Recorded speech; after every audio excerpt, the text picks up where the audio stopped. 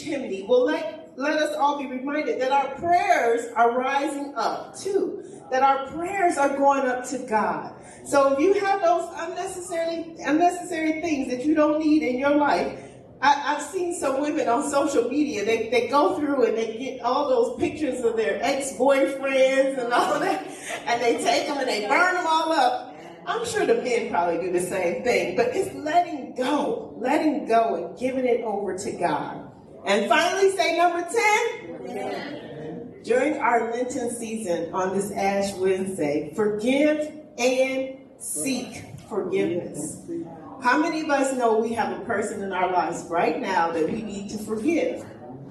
Something that they've done to us.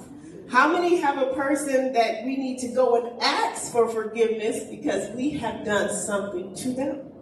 As we pray for God's grace, we should also seek forgiveness